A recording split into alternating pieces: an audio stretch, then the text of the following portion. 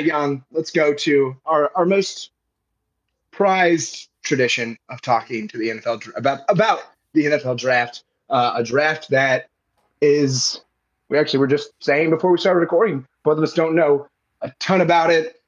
Certainly learned more with our research for the episode, but it's also just I think like I don't even think that's just on us. I think it is kind of viewed as an underwhelming draft, and not even just in the sense of like there's no quarterbacks at the top. Like even when there's no quarterbacks, I feel like there's still discussion about impressive offensive tackles and defensive ends, and it's not that there's not that. It just doesn't feel like there's all that much hype around this class. And I think it's a good class, but maybe more of just like there's not a lot of guys where you're saying, oh, that's a superstar right there. So it's interesting in that case.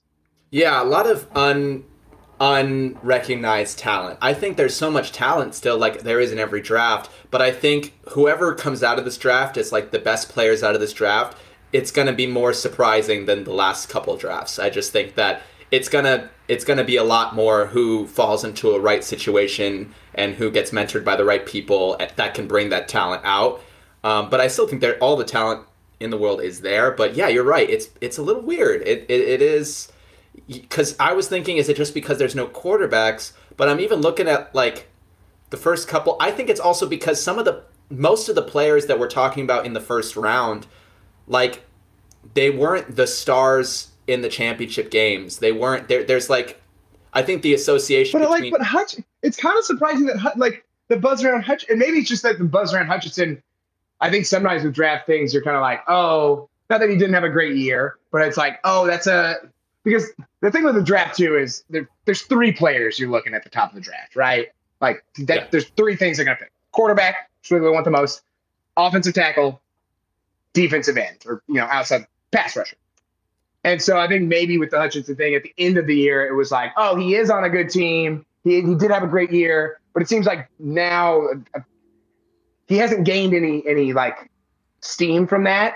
And I think that's probably part of it too, because if he had, and it was like, oh yeah, now because even the top is like, I've seen him and he kind of was at the top at the end of the year. Evan Neal has kind of been at the top recently. And now it seems like Ekwonu from NC State, who I think both those guys are terrific players and are going to be terrific linemen. But yeah, it isn't sexy. It isn't. It's not sexy, but sometimes it sexy isn't sexy in the front isn't sexy inside. I don't know what I'm saying. I'm so sorry. Whatever. I love that. I love that so much. I notice the time. I love to give you shit when you fumble. That was incredible. And that's becoming a slogan. We're gonna figure out a way that, because I get what you're saying. And like, so that, yeah, we're going to use that. All right. There is some sex appeal to this NFL draft. God, Sexland. We're talking about how sexy the draft is. Oh, if you don't think both of these episodes are going to have sex in the name, you're wrong. You're wrong. I'll tell you that right now. You have been fooling yourself since day fucking one, if you think that's the case. All right. Yannick, let's talk about the sexiest prospect. Give me a prospect that you are most excited about in this NFL draft. Yeah, well, the sexiest position we all know is the safety position. I got Kyle Hamilton as the prospect I'm excited about. I think he's got that energy that you kind of feel from like an all-time safety. I'm not saying that he will become that like we talked about with the prospects, but he has that kind of mentality, that talent, that energy. At times he reminds me of like an established corner like Champ Bailey. At times he reminds me of like an exciting kind of wrecker safety like Troy Polamalu. Like he just has that energy with him. And at the safety position in college, you don't see that often, because safety is a hard position to learn. I feel there's a lot that goes into it that it's hard to be. You need a lot of experience to be good at that position. And so when you see a college prospect with that... and even in the position's name, you're the safety valve. Your ability to make the impact on the game really isn't, hopefully not all that much. Yeah, like some positions, the less you talk about the safety, the better. Like the less you talk, because usually the safety's like missing a double coverage somewhere or something like that, and that's when you're talking about the safety. But I really like Kyle Hamilton out of Notre Dame. I think he did a really good job this last season, and he, for me, kind of has that talent and energy level that I think could really translate well into the NFL. So he's who excites me most out of the prospects I've been looking around. Yeah, I couldn't agree more. I think if you're talking about any player in this draft that seems like the most like surefire, at least if we're talking like all pro, I think it's Kyle Hamilton. I think maybe the other person you could talk about in that sense is Tyler Linderbaum out of the Hawkeyes. But like we're saying, both of those positions, safety and cornerback, aren't always the most impactful, always aren't the most talked about. But yeah, no, I think Kyle Hamilton, and the one way that safety can impact the game is playing that kind of center fielder position. He's incredible at that. Got lots of interceptions at Notre Dame, kind of doing that. And then the guy, 6'4", has speed, and I think the biggest thing too, as you kind of already touched on, he's just versatile. I think he is the Micah Parsons. They're completely different players defensively, but he's the Micah Parsons of this draft to me, where I think you could bring him up because of his size and really help with the run game. I think that size also will help a lot defending tight ends. I think he's for sure the best prospect. Again, I think Linderbaum's a good one. Sauce Gardner is another guy who I think is going to make a big time impact at the next level, just because that frame he has at 6'3", 200 pounds, I think will help a lot in the passing game. And like I already mentioned with Hamilton being able to defend kind of tight ends and those bigger wide receivers. So let's talk about a sleeper, Jan. Give me somebody who's going to be taken maybe second, third round, but you think is first round talent, will have first round sort of impact on their team. Well, he's right. He's right in our home of Iowa. Breece Hall out of Iowa State. I think he's got... Holy shit, we got the same answer. Yeah! Oh my God, love it. He's got all the makings of one of those pass-catching, back-breaking backs that can really break down a team. I'm looking like an Austin Eckler, who's also not the fastest person in the league or anything like that, and that's the one knock on Breece Hall, is that he doesn't have elite speed, but he has the hands. He has the running ability, and I don't think he has to be a blocking running back so much where that's going to be a hit on him either. I think any team would love to have Breece Hall on their roster, and I think he's the kind of player that can break out in training camp and really start to establish himself as that first pass-catching back, but really kind of he could be a three-down back who just is one of those reception kings. I really do think so. Yeah, well, and I think he's a guy that can impact the passing game, which is what you always need from a running back, but is also a guy who, as we've moved away from the running game, we've also seen it be used very, very effectively because teams are defending so much for the passing game. Having a good running game can be crucial, as we've seen with the Niners, even the Packers that help their offense a lot. Obviously, Tennessee helps if you have Derrick Henry, but that sort of traditional running game, I think, still has a lot of value. And I think Breece Hall fits that so perfectly. Like you said, he's just such a tough runner. I think he's a guy that can learn to be a better blocker because he is physical. And I think, to me, Breece Hall is the kind of guy you get, and he's your starter day one. And I think wherever he goes, I think we'll have a big impact in his rookie year. Oh, I'm hoping that Belichick drafts him. I'm telling you right now, that is the kind of player that I want at the Patriots.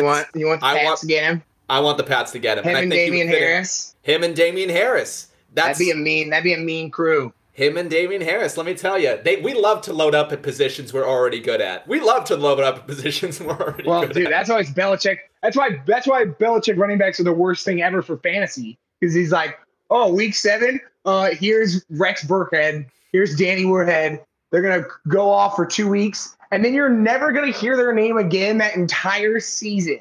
Right. Ramondre Stevenson's going to have 150 yards, and then he's not going to touch a ball for another 5 weeks. And then he'll have 150 yards again. Yeah, that's what happens. They go into a little hole until Belichick calls them out again. Witness protection. Literally. Yeah, no, I completely agree. I think Breece Hall, and he might be a guy that sneaks into the first round, but the way we've seen them kind of look at running backs, I'd be surprised if he went first round, but a guy who I think is gonna probably should go early second at the latest, maybe mid, but I think a guy that, like we said, you plug in and play immediately.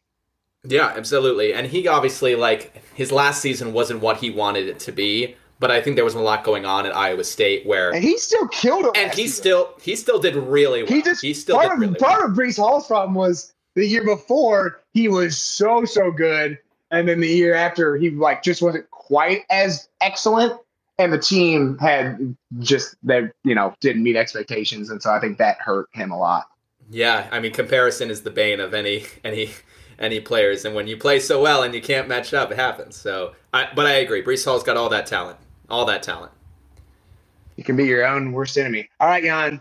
One bold draft prediction. I'll go first. I'm going to say 4 quarterbacks do end up going in the first round. I think it'll be Willis from Liberty. I think it'll be Pickett from Pitt. I think Matt Corral will go in the first round. And one more. I don't know who the last 4th will be, but just the way they fall in love with quarterbacks in this league, 4 almost. I'm not even sure that's a bold prediction, to be honest. Yeah, I mean, I just, with all the quarterbacks that should be available right in the offseason, I just don't know why they would draft so many, but I agree. It just feels like that they are going to, at least the way that they're talking about it. And also because it's not like the other positions are so much better than the quarterback positions where it doesn't make sense to take the quarterback, right? If you had a crazy receiver class, then I'd be like, okay, so you're going to pick the receivers over the quarterbacks this year, fine. But that's not the case this year, so... yeah, there's really no position class that feels like incredibly deep. No. Like I think there's great prospects on each time, like and certainly some elite guys, but like there's not numerous guys at really any position that you're like, oh yeah, that's gonna be like we're gonna see a bunch. We're gonna see even like offensive linemen or anything. Like we're gonna see a bunch of them off the board early. Like or tackles, like just linemen in general maybe, but. Yeah, no, agreed. I got like a bold draft position. I went with an interesting one, a very specific one. I think that teams more and more are going to look for that home run tight end. I really do think that they'll do that because tight ends are starting to become such a game changer. And one tight end that's getting a lot of second round looks, maybe third round, but mostly second round, is a Colorado State tight end of the name Trey McBride. And people are really looking at him as a guy who could be a game changer, who could be that tight end for you that adds offense. So I'm looking at, I could see the Patriots, I could see the Cowboys, I could see a lot of teams that are a good offensive player away still from being where they want to be. And I see one of them taking a first round pick. I see him getting picked top 20. I'm going to say Trey McBride gets picked because I think people are valuing that tight end position after seeing what these tight ends can do in the game, and I think Trey McBride is one of them. Yeah, and he's a guy we got to see play against the Hawks. We kept him in check for the most part, but 6 catches, 59 yards. Not like he had a poor game by any means, and you could tell even in that game the ability he had. I mean, sometimes the Hawks also went up against Josh Allen and shut him down when you don't have a bunch of other help around you. It's tough when you're overmatched. But yeah, now a guy who I think is certainly going to be a great pro. And like you said, the tight end position has just become so impactful. Yeah, it's people want that tight end. They want to find the next Kelsey. They want to find the next George Kittle. I actually think George Kittle is a great pro comparison to Trey McBride because he's not the red zone threat that I think Kelsey is, but he's that tight end security valve that any of these young quarterbacks that are now taking over the league could really use. So I think that he's going to be a great option for whoever he lands at. Yeah, I mean, like you're saying, 6'4", it's not like he's massive when it comes to tight end size. So one of those guys who's it's almost like you're a tight end, but you're basically a wide, like a dude who's probably going to be lined up outside, not on his next to the lineman. And yeah, who I think will have a big time impact. Draft should be a good one, Jan. It's still a while away. We will, of course, touch on it again. And I'm sure in the lead up, some of these prospects will gain steam as they always do. And we'll see who ends up going number one. Feels like it's going to be one of the tackles right now. But the narrative around the draft changes a lot. And certainly right now, Combine will start doing that. Jan, let's get to it. Let's get to the meat and the gravy and all the goodness that is college basketball. It's March.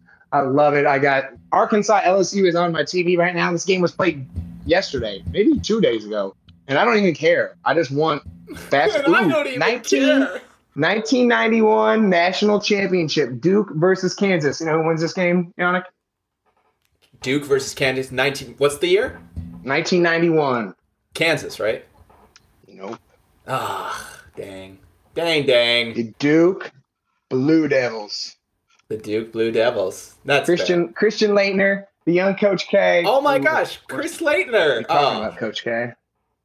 I believe the first. Yeah, that was their first. That was Duke's first title. Coach K's first title, and then they won the year after as well. Won back-to-back.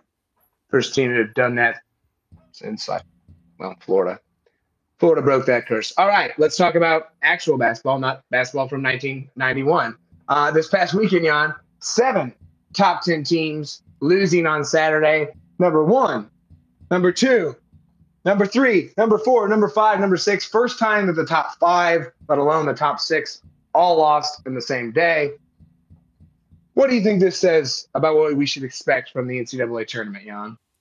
Yeah, I mean, I don't know about you, but I looked at this Saturday and was it a crazy coincidence? Sure, but I didn't see anything for me that changed how I felt about any of the top teams.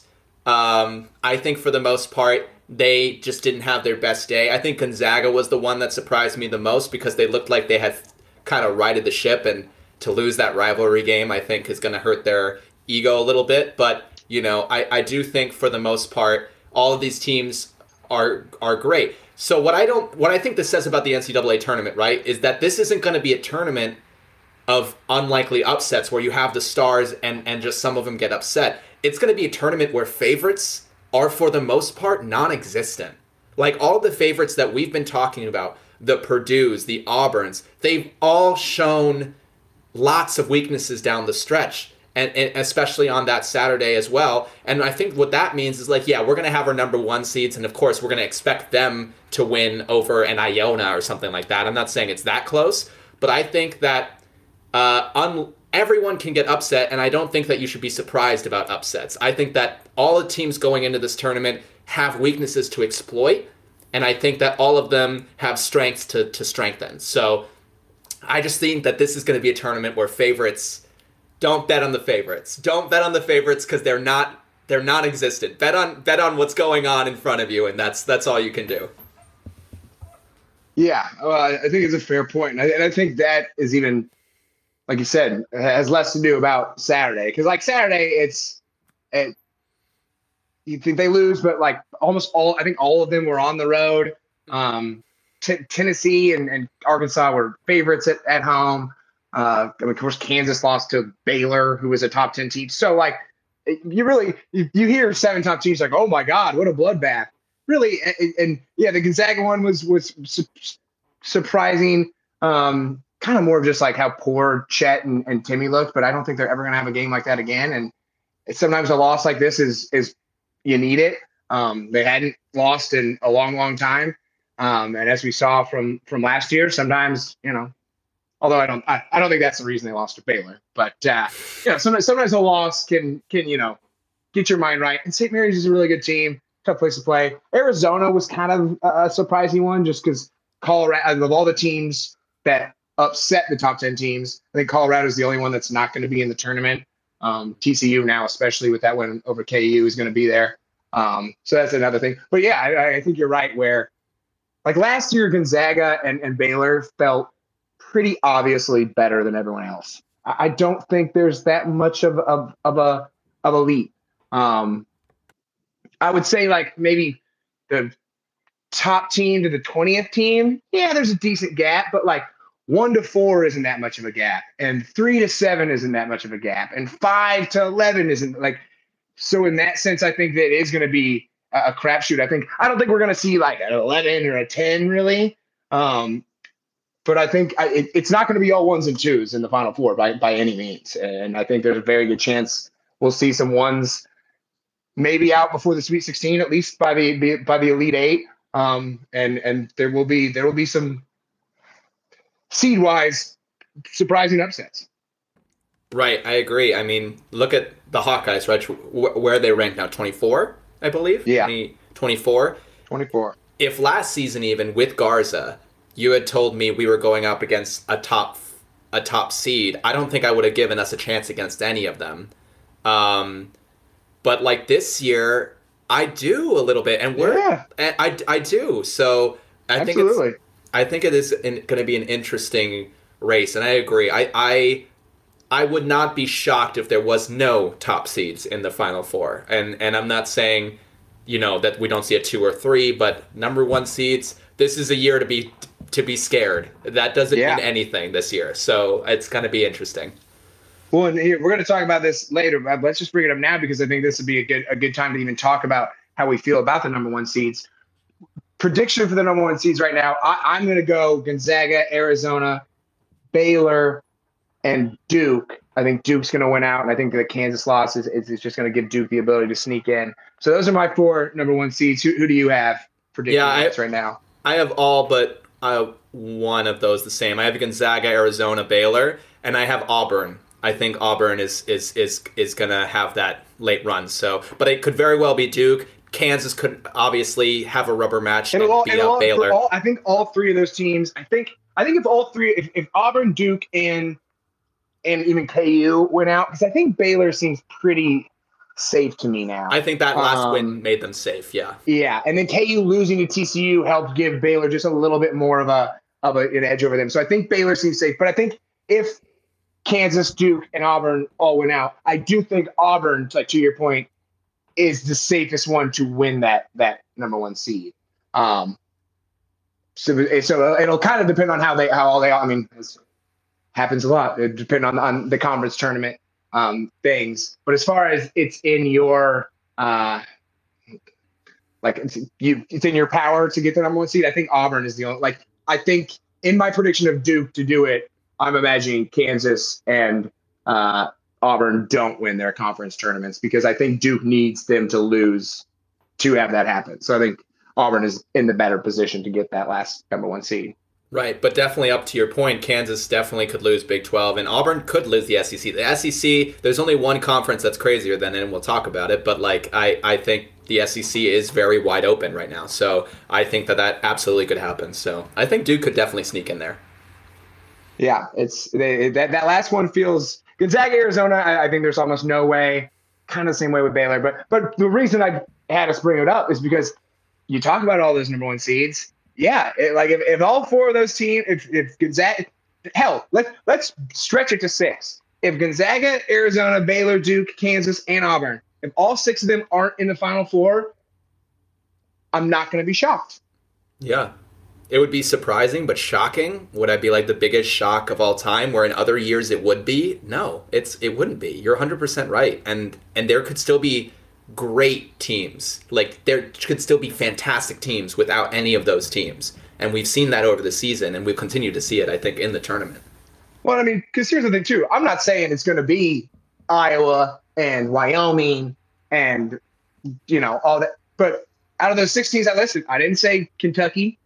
I didn't say Purdue. I didn't say Wisconsin. So it's like, I don't think it's a sense of like, it's going to be wild just as much as, like you were saying, that top line doesn't feel as impenetrable as it does sometimes. Oh, I got a delivery.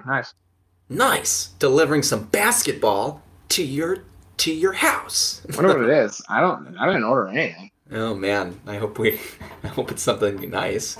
No, I agree. Nothing for me. If it was ring me and that's not mine. If you have an Elite 8, right, and you talk Purdue, Kentucky, Arkansas, Tennessee, you talk you throw an Iowa. Yeah, exactly. Texas Tech. Or then you do like Elite 8. You do throw a higher, a 7 seed in there. Yeah, and all of those teams, I would look at that Elite 8 and be like, yeah, that's a really ferocious Elite 8 still. So I think you're right. That top line looks a lot less impenetrable than in the past, when sometimes those number 1 seeds go into the Sweet 16 and you're still like, yeah, unless something crazy happens, there's really no way. Yeah. So yeah, especially compared to last year. I mean, last year we predicted the final before it happened. This year, I don't want to do that. I don't know. No. I have no idea. I have zero idea. Like Gonzaga and you could probably say Gonzaga and Arizona have been somewhat comparably dominant as Gonzaga and Baylor were last year. And yeah, I'm not going to be like, yeah, for sure, Gonzaga, Arizona. And Right. I certainly wasn't like that last year about Baylor and Gonzaga. Right. No, for sure. I mean, Arizona's going to get upset early. I can't wait to make that pick. But like Arizona, I can't decide what I'm going to do with Arizona. Every time I watch, because I keep thinking, I'm like, I don't know, first year head coach, you guys. Every time I watch them, they are freaking good. They are good. Everything. Like they do everything, and that's the part of like every time I watch them, I get convinced because I'm like, you're not just relying on like what like you're good on offense, you're good on defense, you've got some depth. They're slowly making me because we'll see what happens. We'll see who they get matched up with. Yeah, I haven't believed in Arizona since like what was it 4 or 5 years ago where they had the best team and couldn't hack it. Like it's the same thing with Virginia. I'll never believe in any of those teams again until they show me otherwise. Obviously, Virginia won it that 1 year, but before that, I also was like, yeah, Virginia's that defensive team that looks really good, and then they can't get the offense going in the tournament. Score. Yeah, exactly. But yeah, I mean, it's going to be really interesting, and if you're listening to this and want to put a lot of money on a winner, don't do that. Or if you do, like I think it's like more of like, no, go with one of those teams that's like not in the top 10 of the like go with a team that's would be more of a surprise and who's got, you know, the 15th best odds, because I think they have as maybe as good of a shot as the team with the best odds. Like this is the time of those bets where you're like, all right, yeah, I'll take that value of. I mean, like I'd love to see what. Do I think Tennessee is going to win it all? No, but I bet they got some pretty good betting value to be national champions, and I think they have a shot. I mean, I'm going to say this right now. Johnny Davis is going to the Final Four. Johnny Davis is going to the Final Four. I'll say that right now. Johnny Davis is going to the Final Four. I agree. I think Wisconsin they're always deadly in March. And this team in particular, I think, is really deadly. You want to know my belief in Wisconsin, Jan? I put a random $3 bet that could win me $300 if I need Juventus, Atletico, and someone else I think to finish top 4. I need Liverpool to finish top 2. I need the Suns to win the NBA championship, so that's a tough one. And then I bet Wisconsin to win the Big Ten conference. Because and this was a while ago because they just do this. And like especially every few years they get a team that's like just tough to beat. And they don't look like, when you look at them and when you watch Wisconsin, there's no part of me that I'm like, oh yeah, I'm buying into them. But they get it done. Yeah, they do get it done, and they have a star, which is something that they haven't always had in those teams. They have a bona fide star. So the last time you would say they'd have a star like this, they went to the Final Four. Yeah, 100%. With Kaminsky. Yeah, 100%. So I'm excited about Wisconsin for sure. But yeah, I mean, the top 4 seeds, you know, there's only so much movement that can happen. But I think it's definitely between those 6.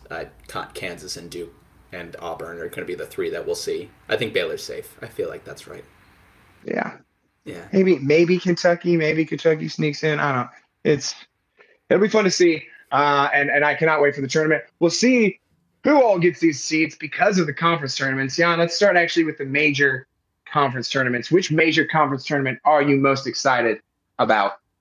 Oh, the Big Ten, baby, for sure. For sure. Especially since Purdue's been on this streak of not playing well. Now I feel like there isn't a top... I mean, Wisconsin's the top team in the Big Ten, I think you have to say right now. But Purdue isn't still that far behind. Like we're saying with Wisconsin always still feels beatable. Right, 100%. And so if Purdue ran through and like reclaimed that idea of how good they are in our minds, I wouldn't be surprised. But like Purdue's been on a streak of losses and they turned their luck around. Wisconsin's the best, but are they? Where does OSU end up? Where does Iowa end up? Can Keegan Murray kind of make a name for himself in this conference tournament and go into it, you know, put it in increasing his stock? Where does Rutgers, Illinois, Michigan State, Michigan, all of those teams can cause... I mean, we're not even talking about Illinois, but they could very much win the Big Ten championship. They could.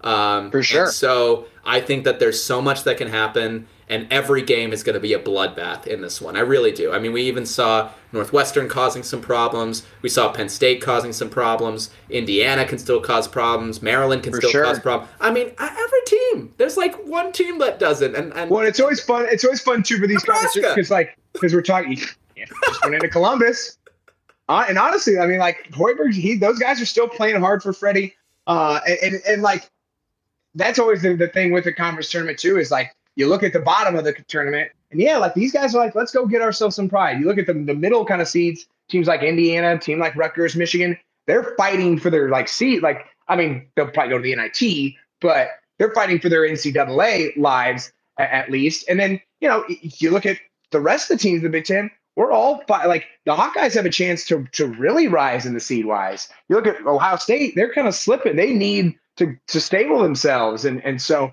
everyone has so much at stake that every game like means so much. And, you know, like it's not going to, whoever the top 4 seeds are, it's not going to be the top 4 seeds in the semifinals. No, yeah, for sure. And I agree. I think Iowa is going to be Iowa for me is going to be the most interesting to watch in the tournament. And I know that we say that because we're Iowans, so that I'm putting that out the window. But they are an interesting team. Like they're pretty hot. And now too, like the win. I know the win at Ohio State doesn't look as nice, but it's still a good win. Like Nebraska winning there doesn't take anything away. And here's the thing too: Hawks have won I think 6 out of 7. Yeah, maybe 7 of 8. Every single win by double digits. So like you can also say, they haven't really played anyone, but we're handling everyone. Like it's not just winning; like they are winning handily. I think as an unbiased fan, you have to stay there exciting, like to see what tonight's going to be a big one. If they can go into Michigan and get a W, like then you're really talking about this team like making some noise, because I don't think they have to win. Like Sunday they play in Illinois. That I think you expect to be a loss. If you go in there and win, then you're really, really talking. But I think if tonight they can go into win in Michigan, a team they lost to already, and get the win, then I do think you're like, all right, this team, sleeper Sweet 16 pick. Right. And on the flip side, if they lose out and then like get eliminated earlier in the tournament, you start to question this team, because they're not impenetrable whatsoever. They have a lot of weaknesses. And if they go into the tournament on a weak streak, which they'll make the tournament regardless, but like I do think that we've seen the Hawks stumble in the tournament before, and it's not always a pretty showing. It's never a pretty showing when the Hawks stumble. It's always a slip and fall rather than a graceful sit down. That's for sure. That's accurate. All right. Well, I had a bit of a cheating one, I guess maybe, but I picked the Big East. But kind of because this one felt the most wide open to me. I do think the Big Ten's wide open. Like, I mean, they're all wide open, but the SEC, the Big Ten, the Big 12, all look to me like a battle of a couple teams. Like I would be surprised if it wasn't one of those teams. And yeah, it'd probably be surprising really if it's just not Villanova. But I don't think Villanova is all that much better than everybody. I mean, Providence is the 1 seed. This tournament to me just feels like the most wide. Like Marquette could go win this, Creighton could go win this, and I wouldn't be shocked. I think this is going to be one where you're going to see a lot of upsets. And now that I said that, it's probably going to go all chalk. Oh man, I mean, Marquette's going to win. I don't know why that seems like so open to you. It's very obvious to me. It's clear. It's clear that the Marquette Golden Eagles are headed to a Big East title. No, but I agree. It's gonna be really interesting. I mean, we have a pick this weekend, but both of those teams, Creighton and Seton Hall, could definitely win. Like, I think both of those teams have the players to make a run. I'm not saying that they're the favorites by any means, but it is. Well, just the way like Nova's yeah, it would be kind of surprising Nova doesn't win, but like, if Providence loses the 8-9 seed game, no one's going to be shocked. Providence goes down 20 every game and then somehow claws back and win. Like, eventually that's going to catch up to you, Providence. Yeah, but also Providence is Wisconsin. I'm picking them in any upset game in the tournament because they're both like, let's just have a comeback for fun. Their stats on both those teams' stats for like games within how many points it's something absurd. Like both of them have, I think they're the top 2 teams with like games within like 5 points. It might even be closer than that. It's something crazy. Yeah, Wisconsin has like 20 games this season within 5, and like they're like something and 1. Like it doesn't make any sense. No, but I think that's a great pick, and I think I think I'm also biased. I want to see Iowa in the Big Ten. You know, I want to see Iowa in the Big Ten. I'd love to. It's been a few years. 16 to be exact. All right, Jan, we went major conferences. Give me a mid-major conference tournament that you were excited about watching. Oh, give me that Missouri Valley Conference. Give me that Hell MVC. yeah. Top seeded Northern Iowa, who only got the top seed with the last-minute win over, we talked about the disappointing Ramblers, Loyola Chicago. You know, there's some other great teams in that conference. Missouri State has Isaiah Mosley, not Mobley, Mosley. And I just wrote this stat down when I was looking at him because I thought this is the kind of stat that I'm like, why are we keeping these stats? So let me finish this all. He is the third player since 1993 to shoot better than 50% on field goal attempts, better than 40% on three-pointer attempts, better than 90% on free throw attempts, while also averaging 20 points a game. Yeah. Nice. So 50, 40, 90 club at 20 a game. Yeah, 50, 40, 90 club at 20 a game. And I just thought, oh, wow, that's so many things to happen in order to get shooting, that stat. That's ridiculous. But yeah, so Brown. Missouri State could definitely cause some problems. And then you got the Drake Bulldogs in there that are also a threat. I think they are. And, of course, Loyola Chicago could very well just destroy the MVC and, like, be like, everything's fine, guys, don't worry. But, you know, that's a big if. So I think the MVC is going to be really fun to watch. And I hope Northern Iowa can pull it out. Man, me too. Or Drake. I want one of the Iowa teams to pull it out because the last few years too, like one of them will have like a really good season, and then the other one has upset them in the Missouri Valley tournament. And I think it happened last year. Drake still got in with the in the last four, so they barely made it in, but they made it in. You got that nice win over USC, or no, not USC. I lost USC. I can't remember who they beat now. And then the year before, UNI had a great year. UNI was supposed to be was a favorite for the Missouri Valley. Obviously, they won the regular season. They started the year horrible, but they've turned it around. Arch Madness, always fun. Arch Madness. We hope anytime we got an Iowa team, because the Hawks are going to the tournament. Iowa State's going to the tournament. They've made their fans worry a little bit, but they'll be there.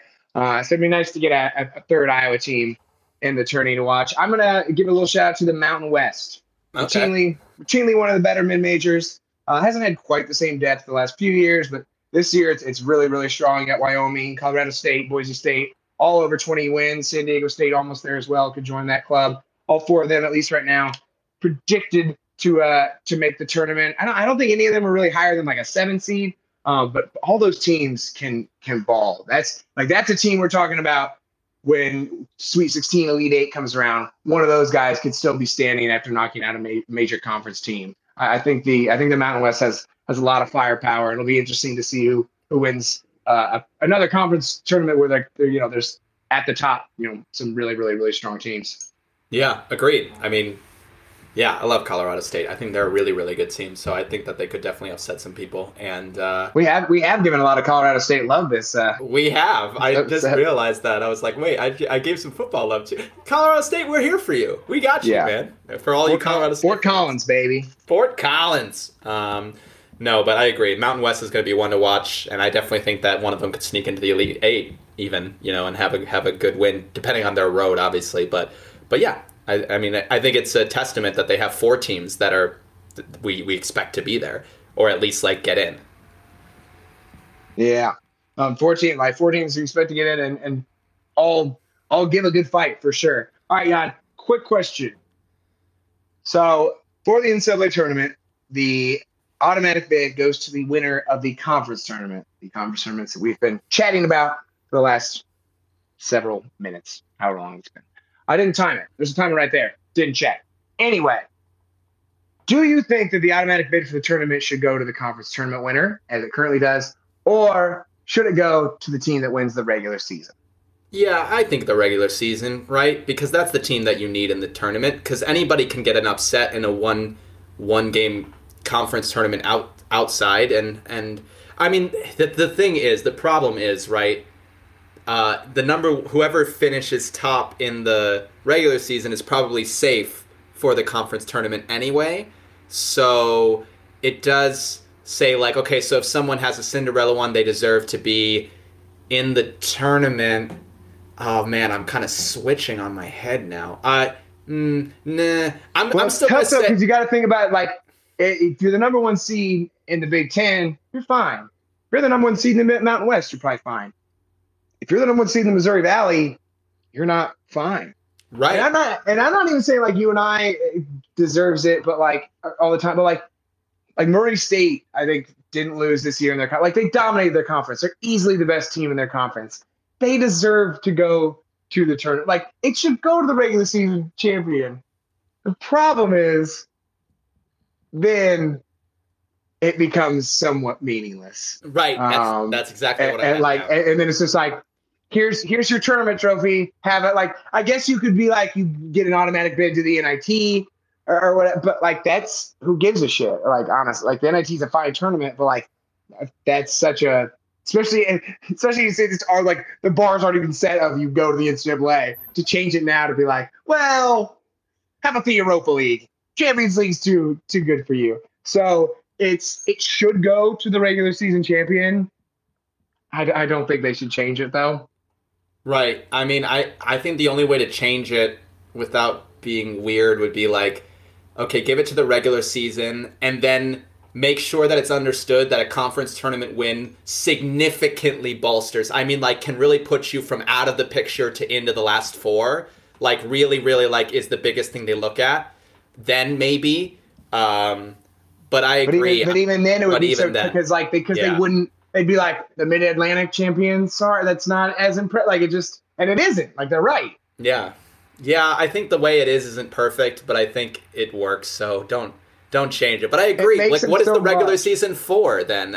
Right. I mean, like, I guess you would say, what are you going to not play? And then, but I do think at least so for some of the smaller conferences, and I do think this, especially for the smaller conferences, maybe not even in Missouri Valley. The Missouri Valley might be big enough because there are times. I mean, like I said, Drake was at large last year, but for those smaller ones where it's like, yeah, they're the only way you're making the conference or the making the NCAA tournament is if you win your conference tournament.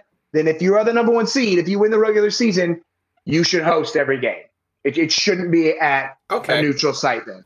Because like you need to be rewarded for doing that, and you should be in position to, because otherwise what and some of them do that. But I think it should be a blanket. That's how it should be. There you go, Matt. Helps it a little, right? Yeah, it does, and I think they do deserve a more significant handicap considering what's at stake for them, even with the good season. I do agree with that.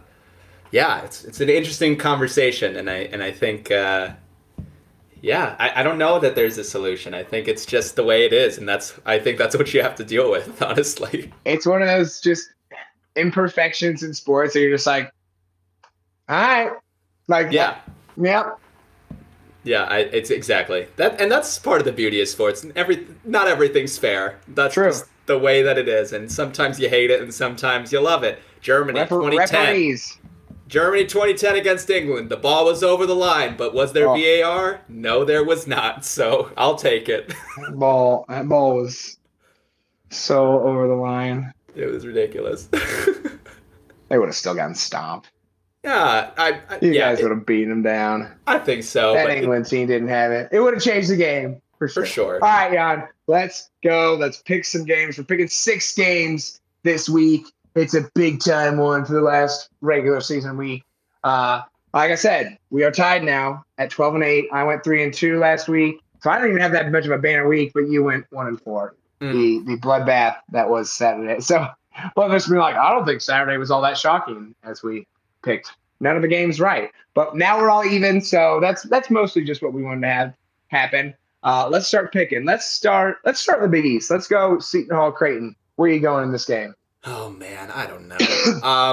I think I'm gonna go Seton Hall. I think they've been good this season. They got those 2 wins over Xavier, and in their losses over UConn and Villanova, they were still pretty close. Even though you can say Creighton got that win over UConn, but I think Roden and Aiken are the better duo. So I'm gonna go with those two to score 15 apiece and push them over the edge against Creighton. So I'm gonna go Seton Hall. Love it, love it. Yeah, Seton Hall, I think probably in the tournament. They're close, but I think they're in there. Got a nice win last night. Creighton, I think probably on the outside, maybe in.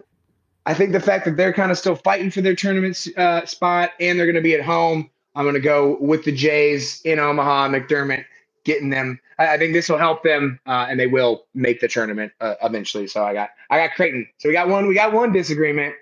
We got to make sure. I hope that we have enough disagree. Well, I guess that doesn't even matter because we can disagree on enough and still tie record wise. Yeah. Whatever. Let's move on.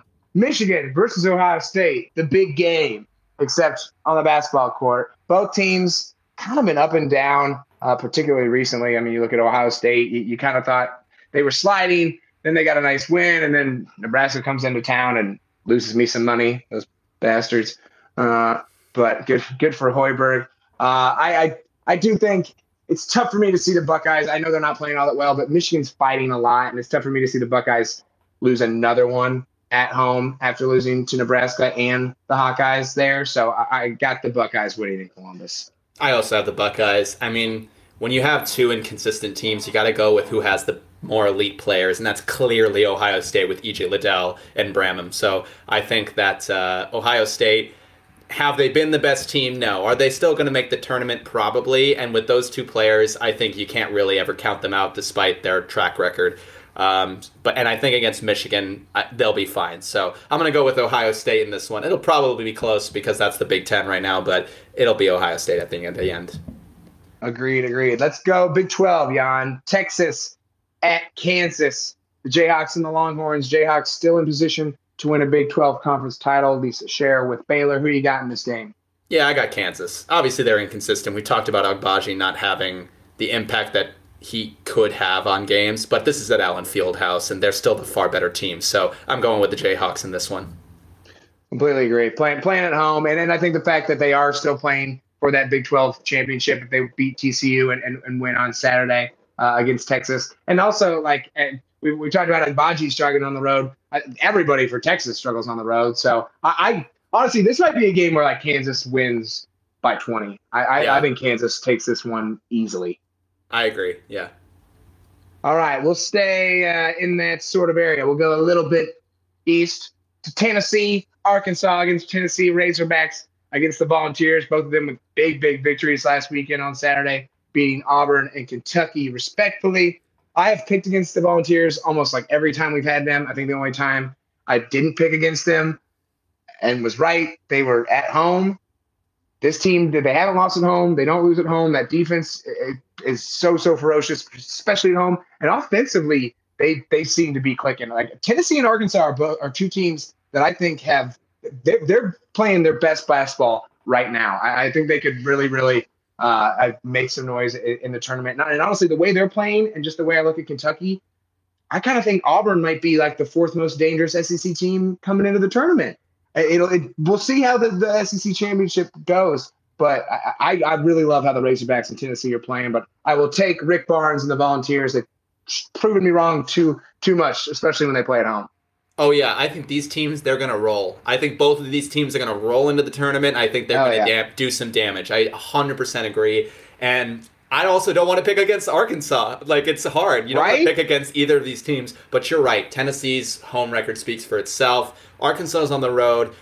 You wonder whether J.D. Notae can really, like, outdo the Tennessee defense and maybe he can have, like, a star moment. And if he did, that would really put Arkansas in a different view in my mind. But I don't think it's going to happen in Nashville this Saturday. So I'm going with the Volunteers, who got me my solitary good pick last week. So I gotta give them that credit.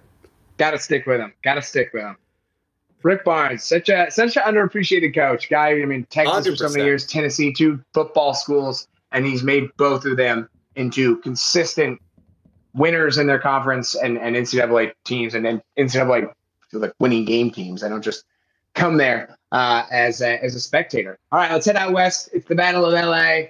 I saw a bunch of USC fans online spewing chatter after their buzzer-beating win over Oregon, the team that probably won't even make the tournament, and saying, everyone's doubting the Trojans. We just keep winning.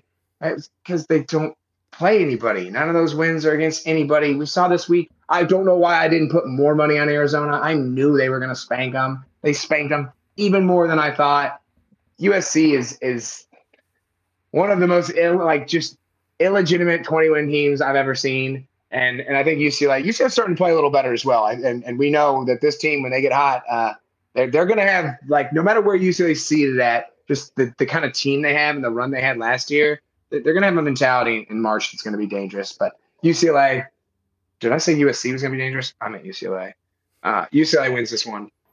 Another game that I think is going to be an easy win for UCLA. Yeah, I agree. USC got shellacked by Arizona. UCLA, on the other hand, beat them and then had, lost, but it wasn't like a shellacking that they got by Arizona the last time they played. So I'm going with the Bruins to win. Helps them in their ranked game kind of quadrant situation. So I think that'll help UCLA as well. And USC, they don't know. They're not good. They're not good, and they're going to make the tournament. I'm picking them to get upset very early. And I guess they're not bad. Like, they're not as bad, but like they're just not as good as their record would suggest. Well, and they think they're making it seem like they're the kind of team they were last year, and they're not. Evan Mobley is not there. They are not the same team. And even that team last year was a 6 seed. Yeah, exactly. Well, no, that team was rolling or anything. So, all right, last game of the week, Jan. We had to pick it. We picked it the first time. We got to pick it this time because it's the last regular season game for Mike Krzyzewski in Cameron Indoor. It's UNC, it's Duke. Who do you got? Oh, I can't pick against Mike in his last regular season, possibly last ever. No chance. How dare you? How dare you? Chance. Yeah, I'm going with Duke. They'll win this one. I have some. Is North Carolina going to make the tournament? I don't know. They're right on the cusp. I would love if Duke could face North Carolina in the tournament one more time and really... It can play in the ACC tournament. Yeah, there you go. I would love if it happens in the tournament or in the ACC and really happens one more time. But if this is the last time, Duke's going to make sure they get it. So I'm going to go with Duke. And it's not going to be close like it wasn't close the first time. Yeah, no. Duke is, especially this year, like Duke is just far the better team. And they're not going to lose at home on Coach K's last game. They might start slow. It might be like there might be a little jittery, but mostly I just don't think, like, if this North Carolina team was even just a little bit better, I'd be like, there might be a chance. There might be some apprehension in the players, and North Carolina can strike early and then put the pressure on Duke. Because if Duke starts trailing, like, especially with this young team, they could crumble. But I just don't think North Carolina has the guys to take advantage of that possibly occurring. I'm picking Duke, and mostly we got to pick this game just to honor who I think is the greatest college basketball coach of all time. My dad's friends and I will debate this forever. They're still wooden guys. I get it. To me, it's Coach K, the things he's done at Duke, the program he's built there. It's been a defining cornerstone of college basketball for my entire life, longer than that. I mean, here's what I'm saying. His first championship in 1991. I was born in 92. So just a guy who's been such an icon, and this is a tougher time. This is a sad one, and there's times I've hated Coach K, but he's always been there, and so it's going to be tough. It'll be weird next year to not have him there, and he's done some great things there, and certainly a great coach. Yeah, 100%, and I'm there with you, man. Coach K is my favorite too. I understand the wooden arguments, but. Yeah, maybe it's the era I'm in. Coach K did it in a tougher time. I would, you can always say recency bias, but look, it's harder to win the NCAA tournament now than it was back then. It just is 100%. For like a myriad of reasons, from recruiting to how many games you played and such and such. So it's a different animal. Obviously, the winning streak championship wise that Wooden had is absurd and still insane. Like I'm not trying to knock John Wooden by any means. I just think what Coach K's done has been extremely impressive. Jan, it is time to cool down. Yeah. I just went and saw The Godfather, my favorite movie. As much as I love Back to the Future, favorite movie is Godfather. Got to see it for the first time. They re-released it, 50th year anniversary. So I saw it the first time at the big screen. It's freaking awesome. Jan, what's your go-to movie theater candy? Oh, any kind of version of Sweet Tarts ropes. Those are my favorite candies. Nice. Ooh, I get good call. Yeah, there's always like a 4-pack of them. It's at Marcus Coral Ridge in Coralville. They got them at the AMC too. So I love that theater, the Coralville Theater. I love. Oh yeah. So I can get them anywhere. And so any version of the Sweet Tarts ropes, I just go through those like crazy. Obviously, like popcorn's the classic, and I always do popcorn. But Sweet Tarts ropes, what I look forward to. Yeah, my go-to always is like just like small popcorn, large Diet Coke, and then I drink about 50 gallons of Diet Coke. But favorite candy wise, I go Crunch Buncha, which I feel like too with like something I love about some movie theater candies is like a lot like you can find them other places, like pharmacies have all sorts of candy and shit, but like a lot of them are like they're not like Snickers bars you can find anywhere. Like Crunchy Buncha isn't everywhere. Even I feel like those like the ropes aren't like everywhere. Like, and I think that's the key to a good movie theater candy. It has to be somewhat special with going to the movie theater.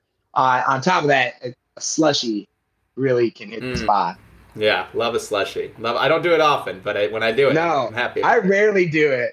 I did it when I saw Spider-Man because I was with my little cousin and he was getting one, and I was like, screw it, I'm doing it. And then actually, when I was at The Godfather, I just had gotten a Diet Coke, but they don't watch the things all that much. And I was like, I'm just going to get a little, I just filled like a fourth of my cup with a little slushy. It was a great call. Great call. Great call on the field. All right, Jan, time to turn up the heat. It's quick fire questions time. Woo! Let's do it. Number 1, is Ben Simmons missing the Nets game in Philly a bad sign, a nothing sign? What do you take from that? I guess he could play. I don't think he's going to, but let's just say he's doesn't play. I think it's what I don't know if it's not. I wouldn't say it's a good sign, but what I'll say is it's the smart move because I think for someone, I don't really know what's going on with Ben Simmons, how much it was to do with his fit in Philly, but he is approaching this and we are being told that it's a mental health thing. And if it is a mental health thing for the most part, then it's not going to help his mental health to play in Philly. They're gonna be ruthless. So it just doesn't make sense for him to play and have a terrible game and lose because the Nets just aren't at full strength anyway. And then what? What does that do for his confidence? It doesn't do anything. So it's probably not a good sign, but I think it's the right move. Yeah, I tend to agree with you there. I just think I get the argument of people being like, oh, you should just do it and get the Band-Aid ripped off. But I would only say that if he had like 10 games under his belt with the Nets already. But since it's so early in the Nets, his time with the Nets, like he said, like he's going to be fighting other things anyway. Just avoid it for now. If him missing this game ends up you losing to Philly in the playoffs, then so be it. I highly doubt it's going to be the sole reason. So yeah, I agree with you, man. Saquon Barkley, will he be in New York next year? The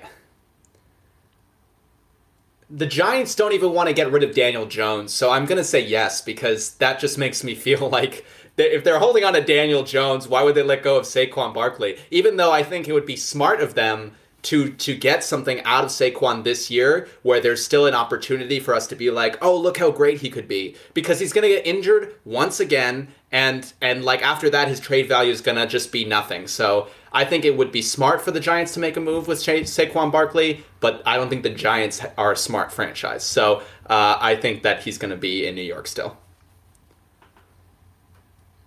I think that's a fair bet. The Giants aren't a smart franchise. That is an astute observation. Thank you. All right, Yannick. True or false? Pochettino will be the next manager for Manchester United, and Zinedine Zidane will take over for Paris Saint-Germain. Ooh. So both of them have to happen. And you can tell me if you think one will, the other won't. Yeah, no, but I like considering either one happens or neither happens. I think, I'm going to say yes. I feel like Pochettino, is the kind of person that Manchester United would hire. Not exactly the perfect fit, but like a good enough to like appease the fans fit. And I think that Zinedine Zidane, if he was going to come out of his coaching hiatus, I think that it would be to coach Messi and Neymar. And I also think that his relationship with Mbappe might keep him in PSG for a little longer than we would expect. So I think that would be a prudent move on Paris's part as well. So yeah, I will say true. True on that one. Congratulations. Pochettino is your new coach. I'll take it. I'm not horribly upset about it. But just quick bonus question. If Zidane goes and wins the Champions League with PSG, where do we start ranking this guy in the all-time player, just soccer? The guy's done everything. And then obviously the Real teams he had were extremely stacked. He still won 3 champions. We've seen a lot of stacked teams not win 3 straight Champions Leagues. And then as a player, obviously won Champions Leagues, won the World Cup, won the Euro. Like, is he one of the great, like, top? Where is he? Like, because I don't think he's ever discussed in like the Pele, and I think he almost has to be soon, right? Right. I mean, if it's an interesting discussion, right? Because the greatest player of all time is not the same as greatest soccer influence of all time, where you take all of that into account. And I think if he went to PSG and won, let me just lay this out. The greatest soccer influence in my eyes, a man who won the World Cup as a player, coached a team to win the World Cup, won Champions Leagues, won European titles. There's one person who's done that, and it's Franz Beckenbauer from Germany. So I think that there's not really another person who has had so much success both on the field and in the coach's box. And I think that if Zidane did do that with 2 separate teams, especially in an era where it's harder to do that, I think we can agree, because just the level of play has gotten so much better. I think that you have to put him up there. And I think if we're comparing player careers, Zidane has the far superior to Beckenbauer. So then I do think that there is an argument to be had that he is one of the best soccer influences the sport has seen. And yeah, I would love to have that conversation. It's really interesting. It is, because it's like soccer, I think more so than any sport, do you see guys reach the top, maybe not just top, but like really, really good as a player and really, really good as a man. Like Michael Jordan, Larry Bird tried to be a coach. He was never that good of a coach. Like a lot of times those top guys in other sports, it doesn't transfer, where you do see a good amount of guys, even if it's not, world class, good, like success at one level and world class at the other. And it's an interesting thing. And yeah, when you just talk about accolades, because like Cruyff, a guy who impacted the game both on and off the pitch, but like you say, nobody's got the sort of accolades that Beckenbauer's has, and Zidane could somewhat get close to. So we shall see. It'll be fun to see. Everybody, thank you so much for joining us this week. It's been a blast to talk. It marches here, and I'm just so pumped. I got so much college basketball, just energy flowing through me. Hawkeyes tip off in less than 3 hours. I'm ready to beat. I need some Michigan revenge.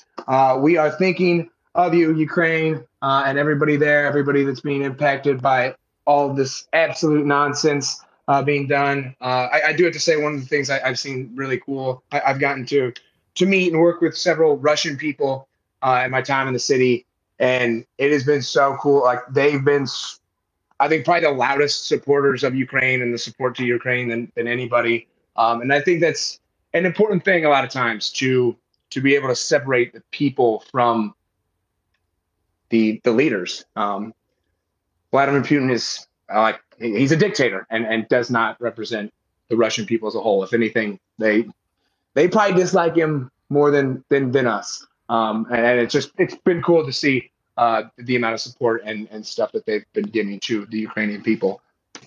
Yeah, I agree. And I think that sports has always provided a platform for this across the world. And I'm glad that you've seen so many teams and organizations and federations showing their support, especially the international ones. And I'm very, very excited by the swiftness of the measures that have been done by FIFA, by UEFA, by the Champions League. Like, all of these organizations have had a very successful and swift response to what's happening, and it's exactly the right response, right? You're not allowed to play in a game of sportsmanship when you are going out there and trying to take another country's sovereignty. So I think it's the right move, and of course, never be synonymous. Never say that the people are the leaders, because we've seen over history that is not the case.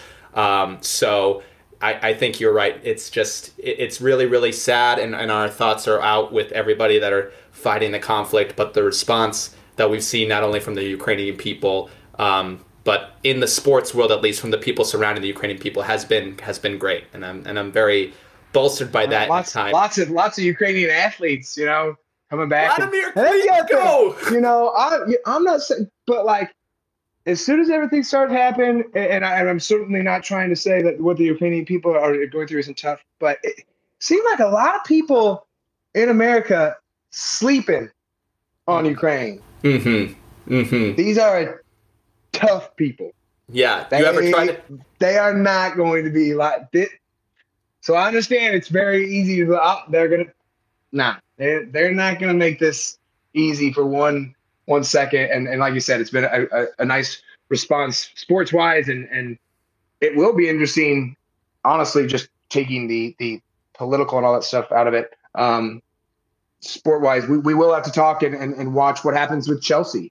I didn't think there was any chance he would sell. I kind of still don't think he will. I think guys that rich usually find a way out of something and are able to keep it. But it'll be an interesting thing to watch and see if he's made to sell, because that would be such a huge sale, just sports team wise. You're talking about a massive club in London.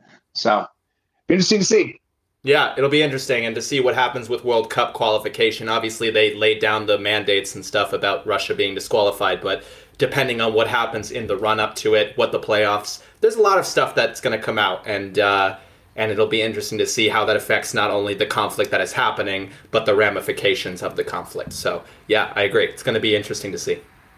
It will be. Like we said, too, we are thinking with you, Ukraine. We're with you. Everybody, thank you guys for listening. Cheers, y'all.